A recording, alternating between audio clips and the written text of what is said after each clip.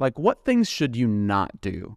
If you're authentically Christian in all parts of your life, in all situations, what are things that you should always avoid?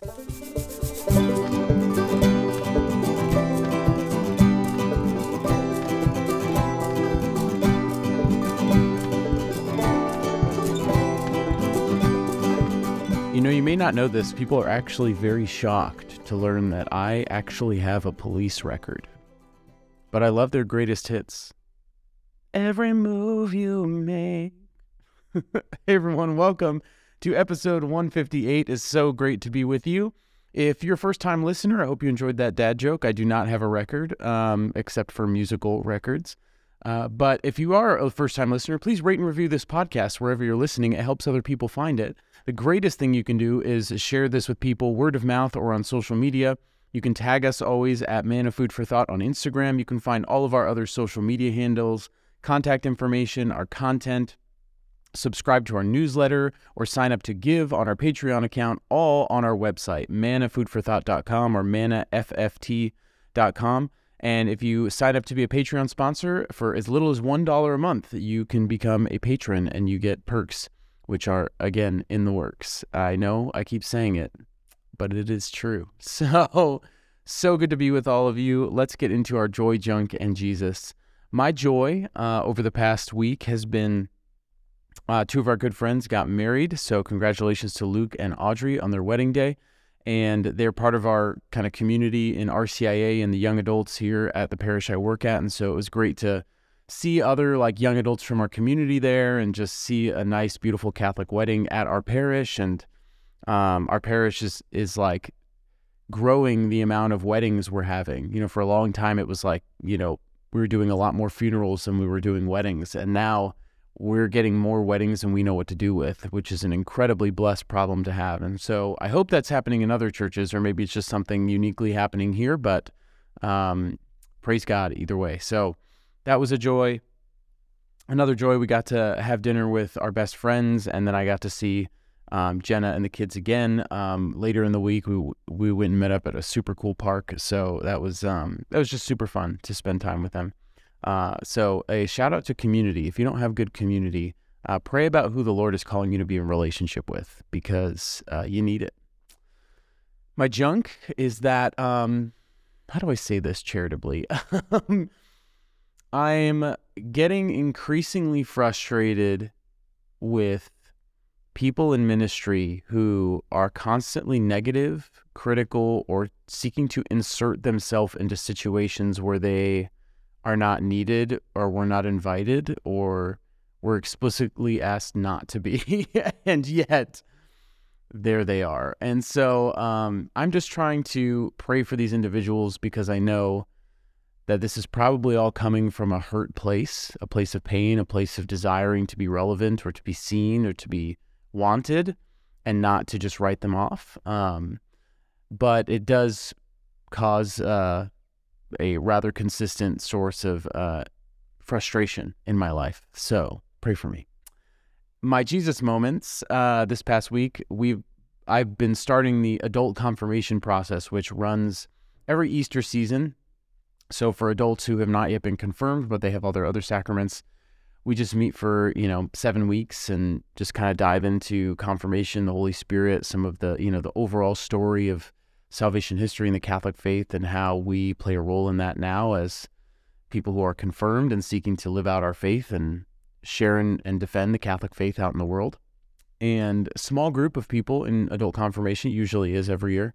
We have 4 so far this year, but they're great. And just spending time in community with them this past week and getting to know them was really wonderful. But a huge Jesus moment was that last night, tonight and tomorrow night, we have our parish mission. And last night, there were over 500 people at this parish mission, which is bigger than any event that we've ever done since I've been here, as far as I know. And this parish mission has happened elsewhere locally at much larger parishes, and they did not get that big of a crowd. So there's something beautiful that the Holy Spirit is doing here, and a lot of great feedback about it last night. So that's been wonderful. So without further ado, let's get into our episode, which is always inspired by the second reading for this upcoming Sunday. This upcoming Sunday is the third Sunday of Easter, And the second reading is from the first letter of Peter, chapter 1, verses 17 through 21. And this is a letter from Peter to be circulated in the early church, simply about how to be church and to deal with kind of general encouragement based on the persecutions that people were facing. And also how, in this particular section, how are we meant to behave and act as Christians in our relationships to one another and to God, and how we are meant to be visible in the world, even though this was written at a time where being visible to the world meant you were likely going to be persecuted and killed for your faith. And so keep that in mind as we read this. So this is Peter writing to the early church. He says, "Beloved, if you invoke as Father him who judges impartially according to each one's works, conduct yourselves with reverence during the time of your sojourning, realizing that you were ransomed from your futile conduct, handed on by your ancestors, not with perishable things like silver or gold, but with the precious blood of Christ, as of a spotless, unblemished lamb. He was known before the foundation of the world, but revealed in the final time for you, who through him believe in God, who raised him from the dead and gave him glory, so that your faith and hope are in God." The word of the Lord. Thanks be to God. So it's interesting, Peter's encouraging these people who, in the midst of their sojourning, which means like they're journeying, they're wandering, it's an analogy for the fact that we are simply on this earth in a temporary state, but also they're kind of wandering through this desert of temptation, not so much as the Israelites did in the Old Testament, but living out in secular society where they're basically walking through a proverbial minefield on a daily basis, because if the wrong person finds out about their Christian faith, it could lead to their death.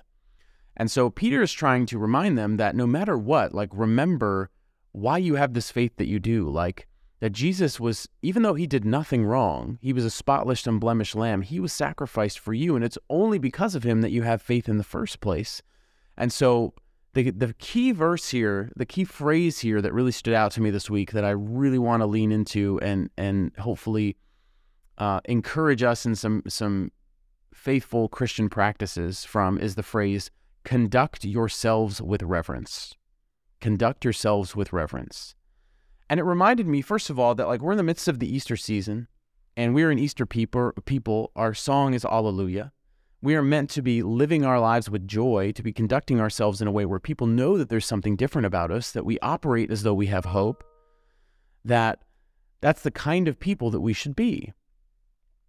But then it got me reflecting on like, well, as Christians, you know, Peter here is saying conduct yourselves with reverence, like behave in a certain and specific way because you are a Christian. And it made me think of like, well, as Christians, what kind of people are we called to be?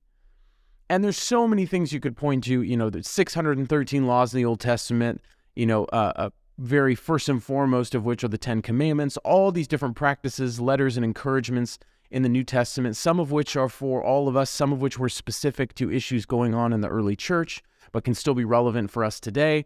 And so thinking about what's helpful and what we should do was kind of an overwhelming thing. So I started thinking about what is not helpful. Like, what things should you not do? If you're authentically Christian in all parts of your life, in all situations, what are things that you should always avoid?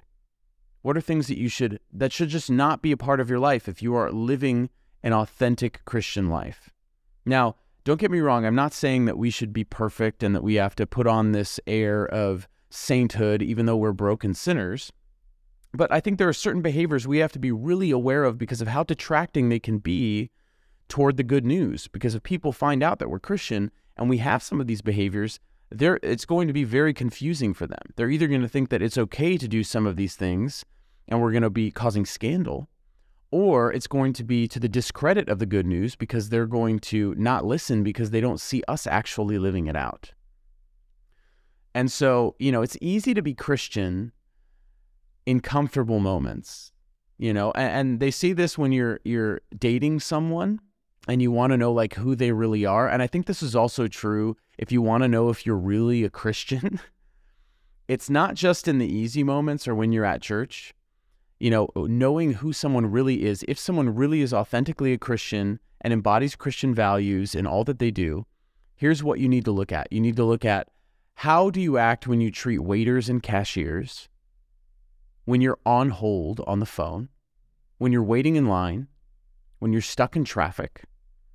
And as I always say, look at your calendar, look at your checkbook, and maybe even look at your channel or streaming history, look at your conversations, the last conversations you had. Is the content of all of those things in conformity with the values and the morals of Christianity?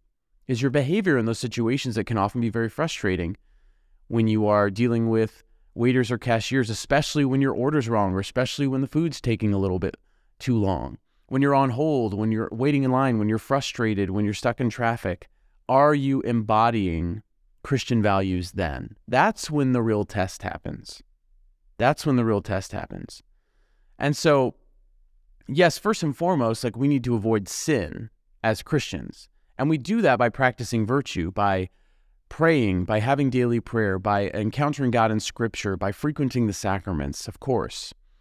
But as I started thinking about this, I started making a list of these things that I felt were unhelpful. And it ended up being 10 things, 10 kind of categories. And they all start with the letter S.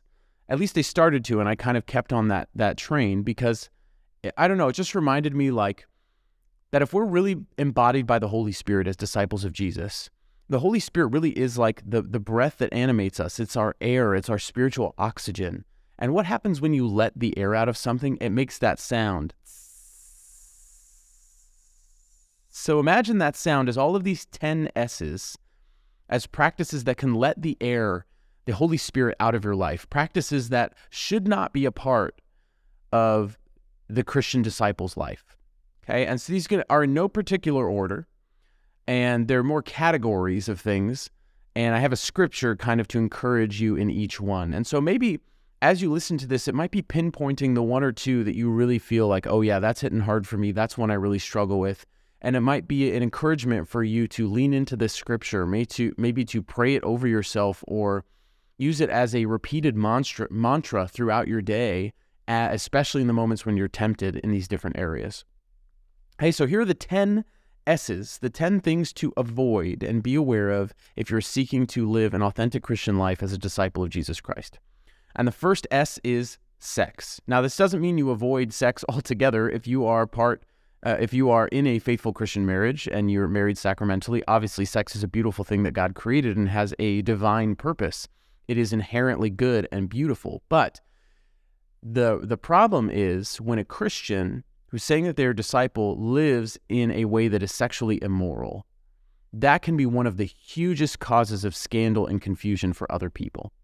If you're a Christian and you're living with your significant other before you're married, if you have an addiction to pornography or to masturbation, if you're, dating flippantly and not caring about people's feelings, if you are, there are certain people in the young adult community locally that are known for having a reputation for just being that person who wants to date people, and that's why they show up to stuff.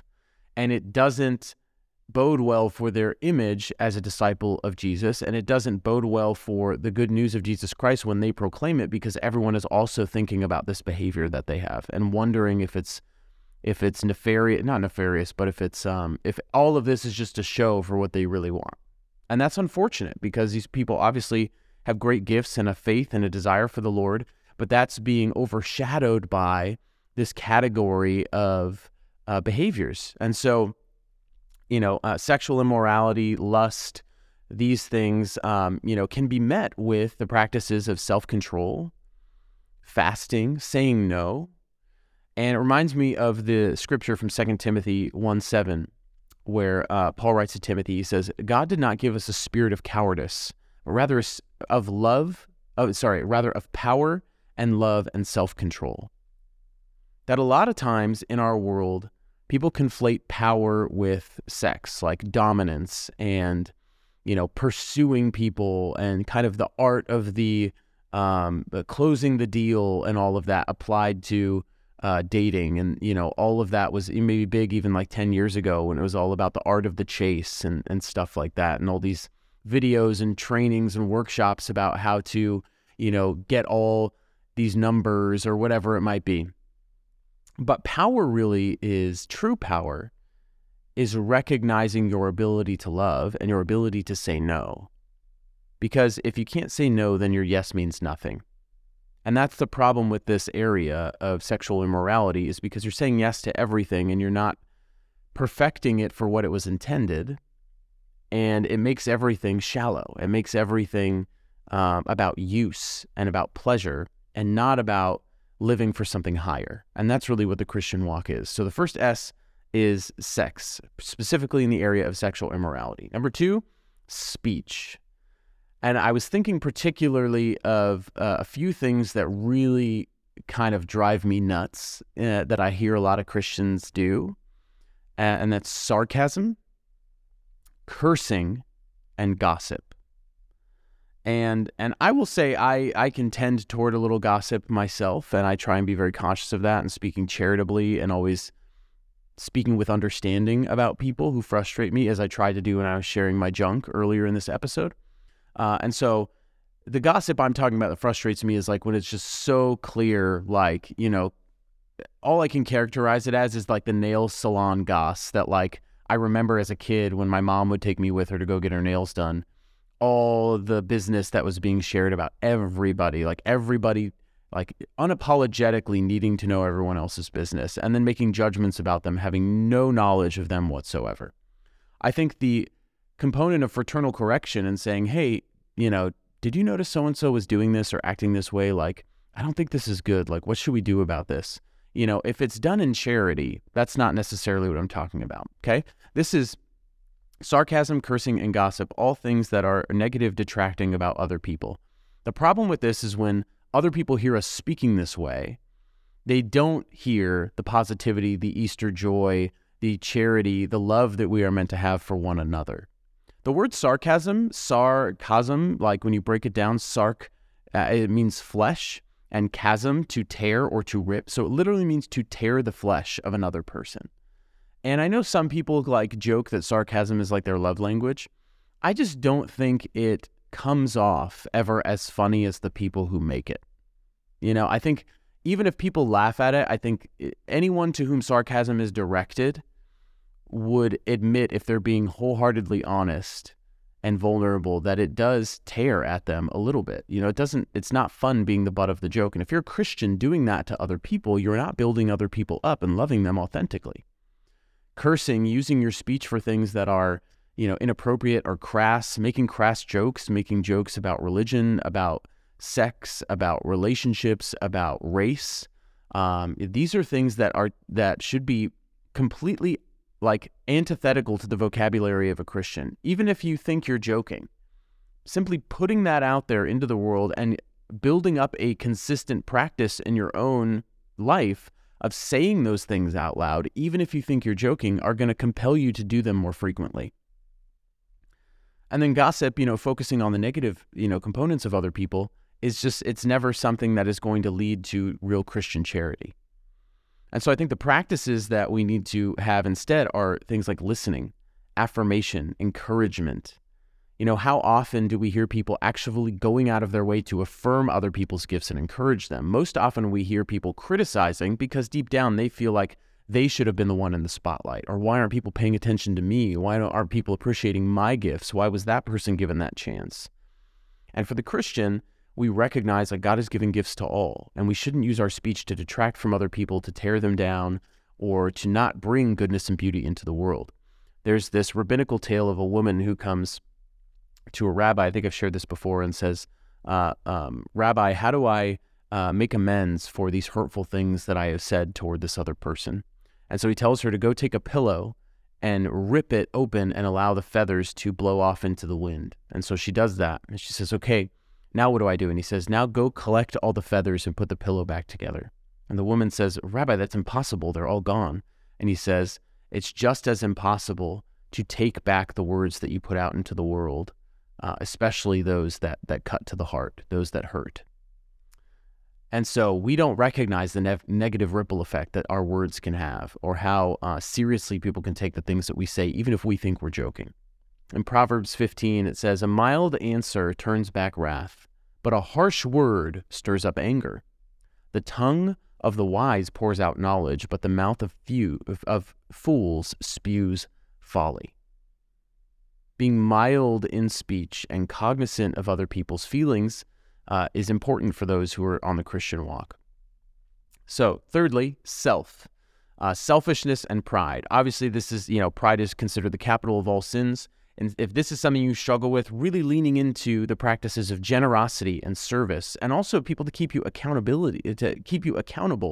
in your sins. People who are really struggling with pride, they isolate and they keep everything inside. They don't want to be seen as weak. And so if you can confide in other people and help them, allow them to help you be accountable, that can really help with your sense of being puffed up or better than others, because we're all broken sinners. Philippians 2, verses 3-4, do nothing out of selfishness or out of vainglory. Rather, humbly regard others as more important than yourselves, each looking out not for his own interests, but also everyone for those of others. How often are you thinking of others before yourself? Fourth is stuff. This has to do with gluttony, with greed, the things that you consume, materialism. For Christians, if we are really concerned with having all of the techie gadgets, doing all of the experiences, blowing all our money on all of these things, when there are people who are really struggling in the world, that's going to have a very negative impact on how other people view Christianity and view us in representing Christianity. And so maybe you're being called to practices of minimalism or restraint or hospitality, using the resources, the money that you've been given, not just to spend on yourself and your own experiences, but to extend hospitality to others, to invite them into your home or to help them in times of need. In 1 Timothy chapter 6, there's a section of verses starting in verse 6 where Paul writes to Timothy, he says, "Indeed, religion with contentment is a great gain. For we brought nothing into the world, just as we shall not be able to take anything out of it. If we have food and clothing, we shall be content with that. Those who want to be rich are falling into temptation and into a trap and into many foolish and harmful desires, which plunge them into ruin and destruction. For the love of money is the root of all evils, and some people, in their desire for it, have strayed from the faith and have pierced themselves with many pains." Now, notice it says the love of money is the root of all evils. Money is not evil. Money is a tool and a gift that God has given us so that we can bless others and be provided for. But that doesn't mean we're meant to use it all on ourselves. And when people see Christians doing that, especially professing a faith that is meant to prioritize the preferential option for the poor and serving the needs of the poor and those who are ostracized, those who are marginalized, and instead being more concerned for ourselves, then that obviously is not going to bode well for people's view of Christianity. Next is sloth. Things like siloing yourself, laziness, being isolated, being quiet, and hiding your faith, not just being lazy in the responsibilities that you've been given, but also being lazy in sharing the faith. These are things that when people find out you're a Christian and you're just kind of like dragging your knuckles on the floor and you're not, amounting to anything really in terms of what God has blessed you with or the opportunities he's given you, the responsibilities he's called you to. If you look at the lives of the saints, they are all incredibly dynamic people. No matter how extravagant they lived, what time they lived in, whether they never traveled far from home or there were missionaries all around the world, whether they were very quiet and introverted and didn't do anything that miraculous, or they were out working all of these signs or having supernatural manifestations of the Holy Spirit like Padre Pio. No matter what, they all have these dynamic, attractive lives. And that's because they didn't allow themselves to become siloed in their faith and keep it in. They were faithful to the responsibilities that they were given. And so maybe for you, this means you need to actually be more responsible and reliable.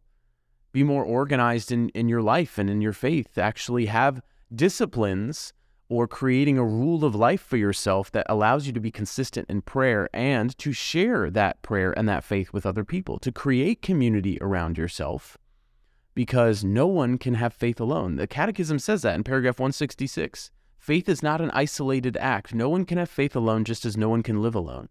Okay, so if you're trying to do this by yourself, you're doing it wrong. You can't out-disciple Jesus, and Jesus did this in community. In 1 Corinthians chapter 16, verse 13, it says, "Be on your guard, stand firm in the faith, be courageous, be strong. None of those statements strike me as someone who is being lazy or irresponsible. That we must be on our guard against the things that cause us to isolate, to procrastinate, to put off the good that can be done today for tomorrow. Stand firm in our faith, as Scripture says. Next is your smartphone. Smartphones are they're not evil. They're like money. They're a tool. They can be used for good, but increasingly, and you could just say screens in general. In fact, let's just say this as screens. In general, screens prevent us from being present to people. Sometimes we think, we're watching the game together, so we're obviously in community, and that's great. No, we're focusing on something outside of the reality of what's really going on in our lives. And so unless that's compelling us into deeper vulnerability and relationship with one another and actively sharing what's going on in our lives, it's preventing us from being more present to people. If you have your phone out or on your table when you're out with friends or when you're at the dinner table at home, I get if there's an extenuating circumstance, there's an emergency or whatever, but for the most part, then you are not being truly present. In the Gospel of Matthew, Jesus says, "For where 2 or 3 are gathered together in my name, there I am in the midst of them." But if you're not gathered in the name of Jesus, if you're gathered in the name of yourself and all you're concerned with what's going on outside of the place that you're in, you're preventing Jesus from being present there. Because you are not gathering in his name. You are not being present to the reality that he is there and desires a specific purpose for that gathering, for that person that you are with, or those people you are with. Next is speeding. And I would apply this to both in life and while you're driving a car. Speeding behind the wheel of a car is just reckless. You're increasing the likelihood that you are going to risk not only your life that you've been given as a gift by God, but also the lives of other people. But also in general, just being in a hurry, not being, again, disciplined, organized, on top of your responsibilities. And I'm saying this as someone who is a parent of 2 young kids, who has a job. My wife has a full-time job. We're balancing all these different things. And so life can feel very rushed. But there is a way to make sure that we are going through life in a way that is characterized by trusting God and by patience. That if the day has gone away from me because of my children or things that come up unexpectedly, I don't need to then speed through the rest of my day in a hurry, trying to get where I need to go. I need to accept the reality that this is where God is calling me to be present. And 99% of the time, people will understand. They'll be, I get it. Life happens. No big deal. But if this is something you do consistently, pray for the virtue of patience. The ability to be present to the circumstances of the day and not feel like you have to latch on and grab hold back of your day and rush to get everything done. Maybe God has different plans for your day. Maybe he just wants to be with you. Maybe he wants you to be present to that person who is making this take longer or derailing your plan for the day. Exodus 14:14, a verse I love. "The Lord will fight for you. You have only to keep still." Oftentimes, we don't experience the voice or the presence of God, and we feel that he's distant because we are running so fast everywhere else, we're not allowing ourselves to listen or be present to him. So, speeding. Next is snub. I know that's an interesting word. And now that I'm thinking about it, there might be 11 of these. 1, 2, 3, 4, 5, 6, 7, 8. No, we're on 8. Okay, there's 10. So number 8 is snub. And this is, the sins of envy or anger. If we are holding a grudge against someone, holding on to unforgiveness, we are deliberately excluding people. We are snubbing them. We're the people that are causing them to maybe not feel accepted, loved, feel community. Or we are allowing division and barriers to continue in our life because we are not willing to be the one who forgives. We're not willing to be the one who reaches out. Listen to me when I tell you this. You are not the main character in the story of history.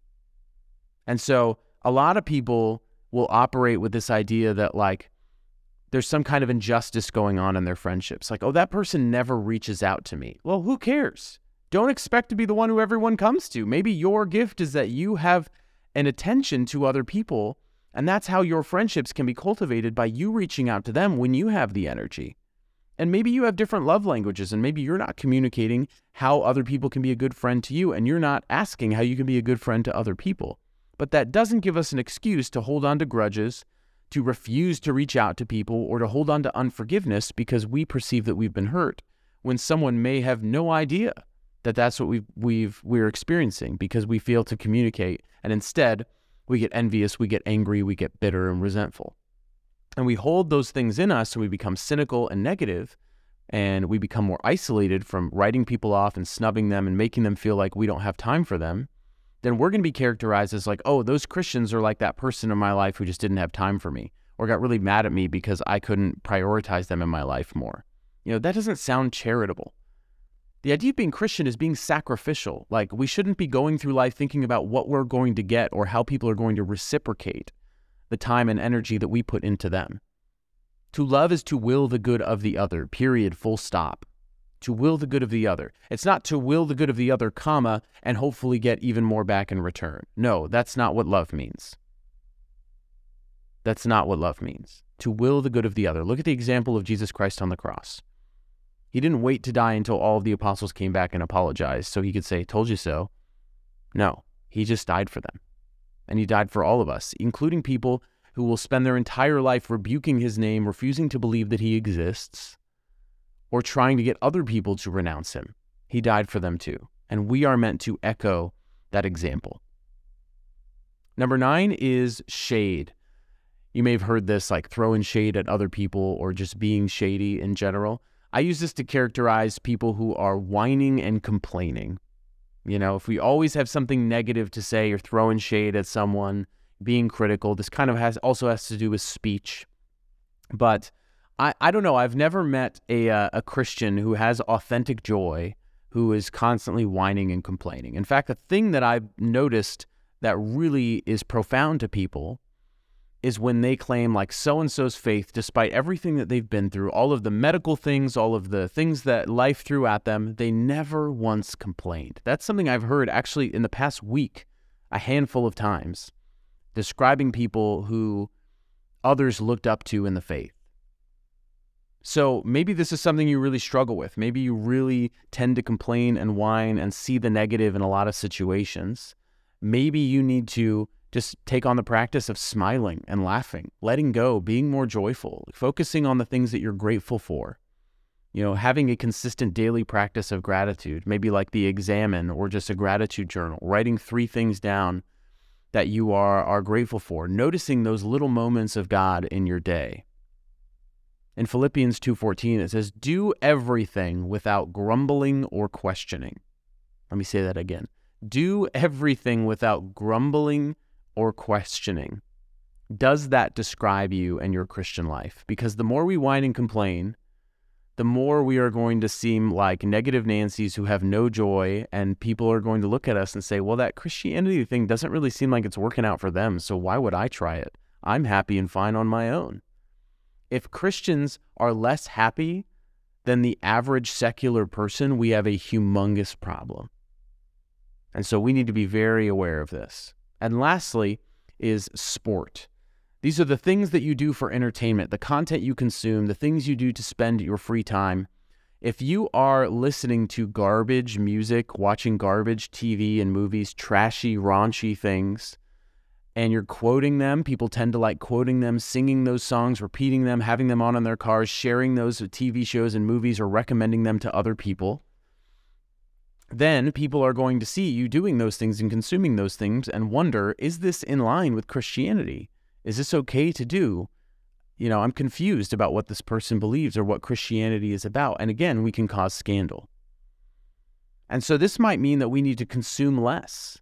We need to fast from those things. We need to try and consume wholesome, better content that's uplifting. Maybe instead of being on screens or having earbuds or music in all the time, playing all of the time, we do things like spiritual reading or contemplative prayer. In Psalm 101, verse 3, it says, I do not allow into my presence anything base. I hate wrongdoing. I will have no part of it. Think about that first line. I do not allow into my presence anything base. I mean, I'm imagining like in each of our lives, like if you put up this like huge security system around your life and you're just saying like nothing is getting into, past the boundaries of my life that is base, that is immoral, that is raunchy or crude. I don't care if it's, how good the music is to other people, how popular the TV show is or the movie is. I'm willing to miss out on that so that I don't miss out on the virtues that God has in store for me and the path toward heaven that I am on. All of these things, these temptations, sex, speech, self, stuff, sloth, screens, speeding, snub, shade, sport, all of these things are categories of behaviors, practices, things that are prevalent in our world and in society, that if we have any of them or any combination of them as Christians, we are increasing the likelihood that we're going to cause scandal, that we're going to detract from the faith, and that we're not going to be able to adequately evangelize others because they're going to see these things and say, yeah, you believe this, but then why are you living in this way? And we're going to be just like the Pharisees, who know the law and preach it, but they do not practice it. And as Jesus says, they're like whitewashed tombs. They're dead on the inside. Even though they look clean and pristine on the outside, they're dead on the inside because they do not actually practice what they preach.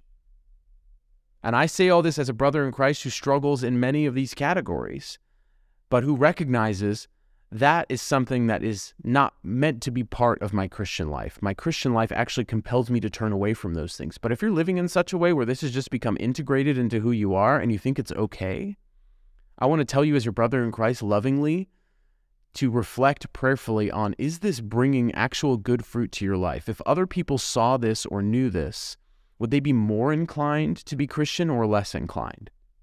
Or is this an obstacle for you into becoming the saint that God has called you to be, into being even more deeply in relationship with Jesus? Is this holding you back? And so I want to encourage you to think about these 10 S's and maybe think about one particular one that is really prevalent for you right now. Maybe the Lord really spoke to you during that particular one.